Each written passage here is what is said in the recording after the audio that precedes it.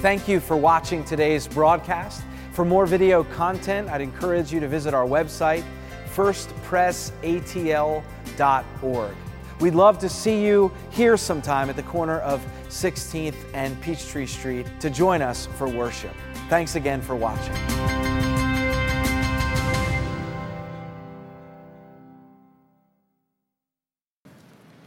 We have been making our way through the lectionary text this Advent, and both our texts are also from the lectionary today.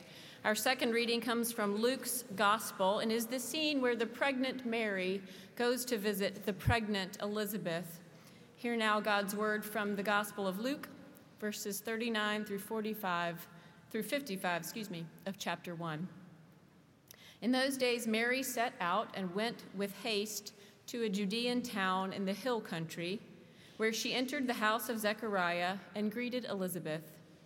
When Elizabeth heard Mary's greeting, the child leaped in her womb, and Elizabeth was filled with the Holy Spirit and exclaimed with a loud cry, "Blessed are you among women, and blessed is the fruit of your womb. And why has this happened to me, that the mother of my Lord comes to me? For as soon as I heard the sound of your greeting, the child in my womb leapt for joy. And blessed is she who believed that there would be a fulfillment of what was spoken to her by the Lord." And Mary said, "My soul magnifies the Lord, and my spirit rejoices in God my Savior, for he has looked with favor on the lowliness of his servant. Surely from now on all generations will call me blessed, for the Mighty One has done great things for me, and holy is his name. His mercy is for those who fear him from generation to generation. He has shown strength with his arm. He has scattered the proud in the thoughts of their hearts. He has brought down the powerful from their thrones and lifted up the lowly. He has filled the hungry with good things and sent the rich away empty. He has helped his servant Israel in remembrance of his mercy, according to the promise he made to our ancestors, to Abraham, and to his descendants forever." Friends, this is the word of the Lord. Thanks be to God. Now I invite you to keep your seats. We're going to sing hymn number 99, which is a musical setting of the text I just read, Mary's song that we call the Magnificat.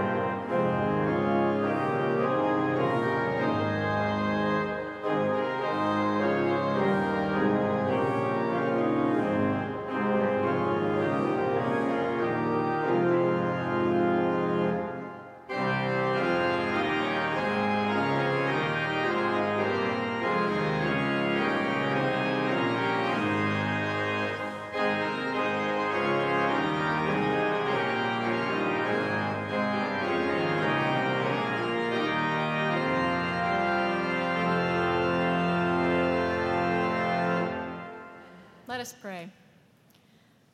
God, may these old words speak to us anew this holy day. In your powerful name we pray. Amen. I had a conversation about a month ago that's been stuck in my head ever since. I was at the book fair at Caroline's school. I was doing my volunteer shift. And another parent and I were assigned to check people out as they bought their books. You all know about the book fair, yes? They come and set up a lot of books in the school library, and kids come in and scope them out and make a wish list, and then they come back with some money or a parent. This was the last day of the book fair to set the scene, so it was hectic. It was noisy, and all the kids were acting like they had to get that book that morning at that fair, or they would never get to read it in their whole entire lives. So this was not a place where I was expecting to have a deep conversation or to think about Advent at all. This other mom and I, who were working the checkout line, we said hello. We know each other, and our kids are the same age, and they're friends, but I didn't know her well. We had never had an extended conversation. So I was frankly just expecting to do our volunteer work and chat in the way you do, you know? How's your family? Busy time of year. Wish it would stop raining, that sort of thing. But that isn't what happened at all. We helped this precocious second grader buy a journal she wanted with all her heart that had a tiny lock and a unicorn on the front. And then this parent turned to me, and she didn't say, "How's your family?" She said, "How are you talking with your kids about all the darkness in the world?" I was taken aback. No one had asked me that so directly before, but I guess she knew that I'm a pastor, and she did know that our kids are the same age. So between book sales, we really talked. She shared that her family's anxiety level has come to an unhealthy baseline, and that she's watched her kids become more fearful as they hear about school and recently synagogue shootings.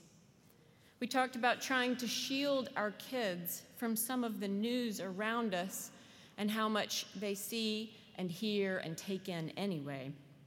We talked about the very specific challenge of raising kids to really see other people and to choose compassion when the world is so heavy with pain and hate and violence. We talked about protecting them, but not living in fear or teaching them that fear will win, and about how hard that is when our own anxiety and our own fears are growing too. Then we had this little kindergartner come up to us, and bless her heart, she had literally saved all her pennies for a sticker book. So it took us a while to count them, penny by penny. And then this parent turned back to me, and she had tears in her eyes, and she said, "How do you cut through the noise? After a while, what can you even say?" That question hit me close to home. Maybe you've had similar conversations. I can't even count how many times in talking with friends and neighbors we've lamented together the very same darkness we've been naming in worship this Advent season. How many times I've heard, and I've even said it myself, that our nation is so divided, so polarized. How often I've read about desperate people trying to find safe homes for their children, about refugees stuck in camps, unable to go forward and unable to go back. How many times I've watched the temperature outside drop and known that some of our friends are outside because there just isn't enough of the right kind of housing for them to be safe and warm. Or how often I've checked the morning headlines very first thing with dread, hoping that I won't see more news of threats. And now, in recent weeks, how many times our little family has talked through the experience of being on active shooter lockdown in middle school.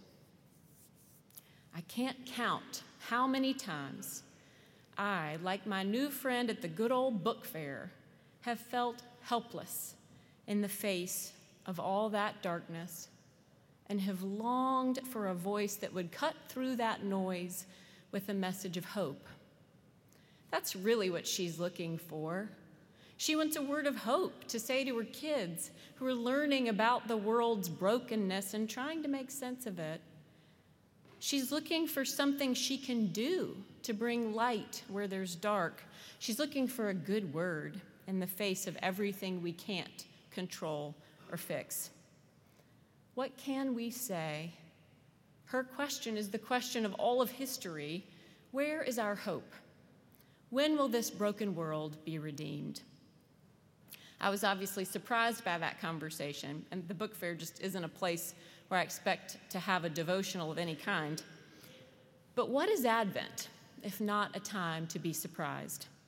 Looking back on it, that's where my own Advent waiting started, right there, surrounded by kids and books and harried parents.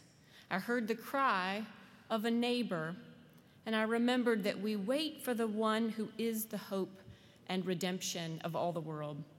So this Advent, in my own harriedness, and it's been harried, I've been trying to read the news and scripture with new ears, listening for voices that remind us all that this darkness is not the last word.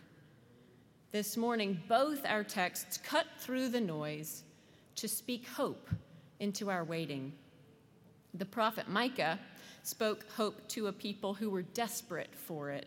The verses Sarah Kate just read for us are to the people of Jerusalem as they are under siege, literal siege, that political or military move that's designed to choke out a group's ability to survive, to literally cut them off from hope so that they can be overpowered and controlled. Micah speaks into that darkness about one who will come, who will not stand on military strength, but will care for his people. This ruler to come, Jesus, the Messiah, will show strength, but not with violence, by bringing peace. Mary sings of that same ruler, but for Mary, he's not far off. He's the hope of the world growing in her own body as her infant son. This beautiful piece of poetry in Luke's gospel is called the Magnificat, for the Latin translation of Mary's word when she says, "My soul magnifies the Lord." This fourth Sunday of Advent, Mary's voice cuts through the noise. Today I offer 3 claims from Mary's song that I hope can help carry us into the wonder and the faithful work that will begin again tomorrow. First, Mary shows us that this world, including every one of us, needs to be saved. Now, we might not think of that as Mary's message, or even really think of Mary as a prophet. All through history and art, she's shown as meek, gentle, patient. In other parts of Scripture, she's described as thoughtful and obedient and believing and worshipful. We sing every year, Mary was that mother, fill in the blank, mild. Y'all don't know that hymn. Mary was that mother mild, Jesus Christ, her little child. Our own nativity window just here on my left shows her as she often is pictured in a cool blue with a soft expression, her face turned downward, looking quietly and lovingly at her baby. But before that moment, before any cleaned up moment after Jesus has been born, we hear Mary sing this song. We can see why she's called thoughtful and worshipful, but her song is not mild and meek. This is not a woman who is just the vessel to get Christ into the world. These are the words of a prophet. And she's singing about a massive upheaval in the world. It could be easy to miss it and how bold it is when we hear it as a lovely piece of music, like the hymn we just sang. But just like the Old Testament prophets and Micah, Mary's proclaiming that a ruler is coming to turn the whole world upside down. And that ruler is her own baby. Have you all heard the song, Mary, Did You Know? Yes, getting some nods on that one. Good. Christmas radio plays it every hour. If you haven't heard it, you can listen to it on your way home. Part of it says, "Mary, did you know that your baby boy would save our sons and daughters? Did you know that your baby boy has come to make you new? Did you know that your baby is Lord of all creation and would one day rule the nations?" The answer is yes. Mary knew. That is exactly what she proclaims when she sings the Magnificat. She knows who is coming, and she knows how much the world needs him. Mary sings because she is looking for hope too. She sings because she knows what it is to be lowly and powerless, because she lives in a time of violence and political oppression. She sings because she believes in a new order where peace and justice will reign. She sings because the world needs to be saved and her baby is coming to save it. Second, Mary tells us that the one who will save us is unlike any ruler the world has ever known. Mary sings about how the world desperately needs a strong leader, but she flips the script on what it means to be strong.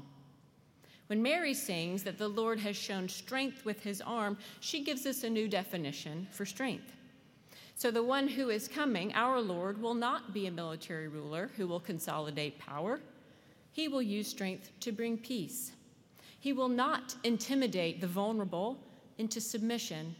He will not take advantage of those in need. He will lift up the lowly. He will not gather up power and riches. He will bring down the powerful, will send the rich away empty, and will fill the hungry with good things. Our Lord's strength will look nothing like the kind of strength we know. Our Lord will use strength in mercy. As we all move from Advent waiting into a Christmas faith, Mary's song invites us to reconsider how we define strength. For example, when someone faces a hard diagnosis, or a long treatment, or the death of a loved one, or the loss of a job or a marriage, how many times have you heard someone say, "She's staying strong," or "He's going to be okay, he's a strong person"? What do we really mean by that?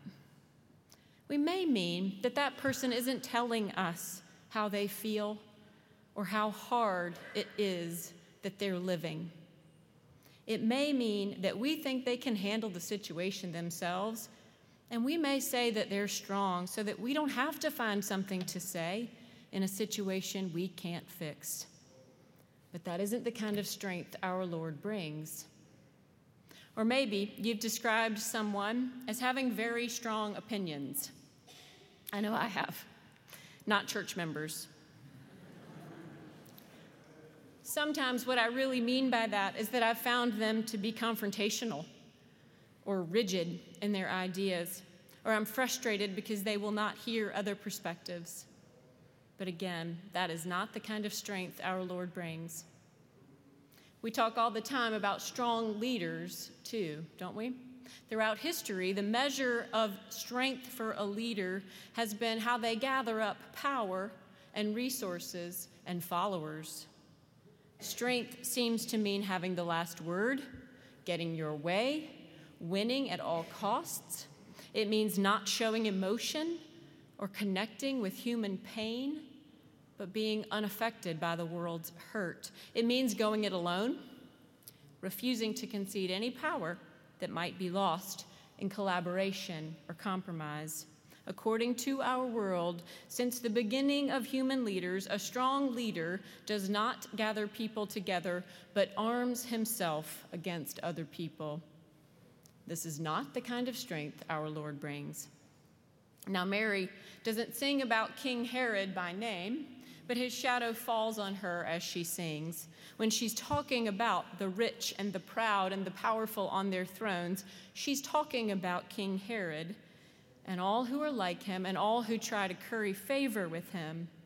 I can't help but think about the contrast between the Lord she carries in her womb and one who keeps power at any cost, preserves his own reputation, suspects everyone around him, and divides people from one another. That is not the kind of strength we seek. Our strong leader uses the strength of his arm to bring the world justice and mercy. Our world needs to be saved, and the one coming to save us is unlike any other ruler. Third and finally, Mary's song reminds us that God uses ordinary people to bring light into the darkness. As we remember every year, and we'll read again tomorrow, Mary was surprised. Mary was a most unlikely candidate to carry a Savior, an unwed teenage girl with no pedigree. But here she is, not only carrying the hope of the world, but already envisioning what his birth will mean. In this meeting between Elizabeth and Mary, we see them living into their part of bringing redemption to the world. Mary sings in this particular verb tense that in Greek conveys past, present, and future all at one time. So when she sings that he has shown strength with his arm, even though that sounds like past tense in our English translation, what she's saying is that God has always been and will always be at work reversing the expectations of people. So we have a lot to learn from this Holy Mother today. She's not passive. She's not just waiting for Jesus to be born so she can hand him off and he can go be the Lord. She magnifies God because she knows God has called her to bring light as well. She's not just a vessel, but a witness to God's will. And she teaches her son that vision. Mary is, after all, Jesus' mother. She parents our Savior, who is fully human and fully divine. All children learn something from their parents and emulate them. So when we hear Mary describing a new order for the world, we know that Jesus heard that message. He heard her definition of strength. He heard this vision of a new world, a world where the low are lifted up and the powerful are brought down. As Christians, we have a light to bring too. We carry that same vision with us into our homes and our schools and our church and our community. So friends, the birth we will celebrate tomorrow and the next day is not the end of our journey, but its new beginning. And Mary's voice breaks into our noisy world this last Sunday of Advent to prepare us for what comes next. She invites us to rethink all the ways we seek strength over mercy. She calls us not to let Christmas come and go again without the world being turned upside down. I think back to my neighbor, whom I now call a friend, asking me at our kids' school what we can say when the darkness seems vast and we feel helpless. We can say, with honesty, that we need to be saved. We can say no to any show of so-called strength that denies another's pain or takes away their power or keeps people apart. We can invite our Lord to use us as lights in the world, standing on the promise that the darkness will never defeat the light. We can say that the hope of the world is coming soon, and we can sing while we wait, "Come, Lord Jesus, while we are waiting, come." Amen.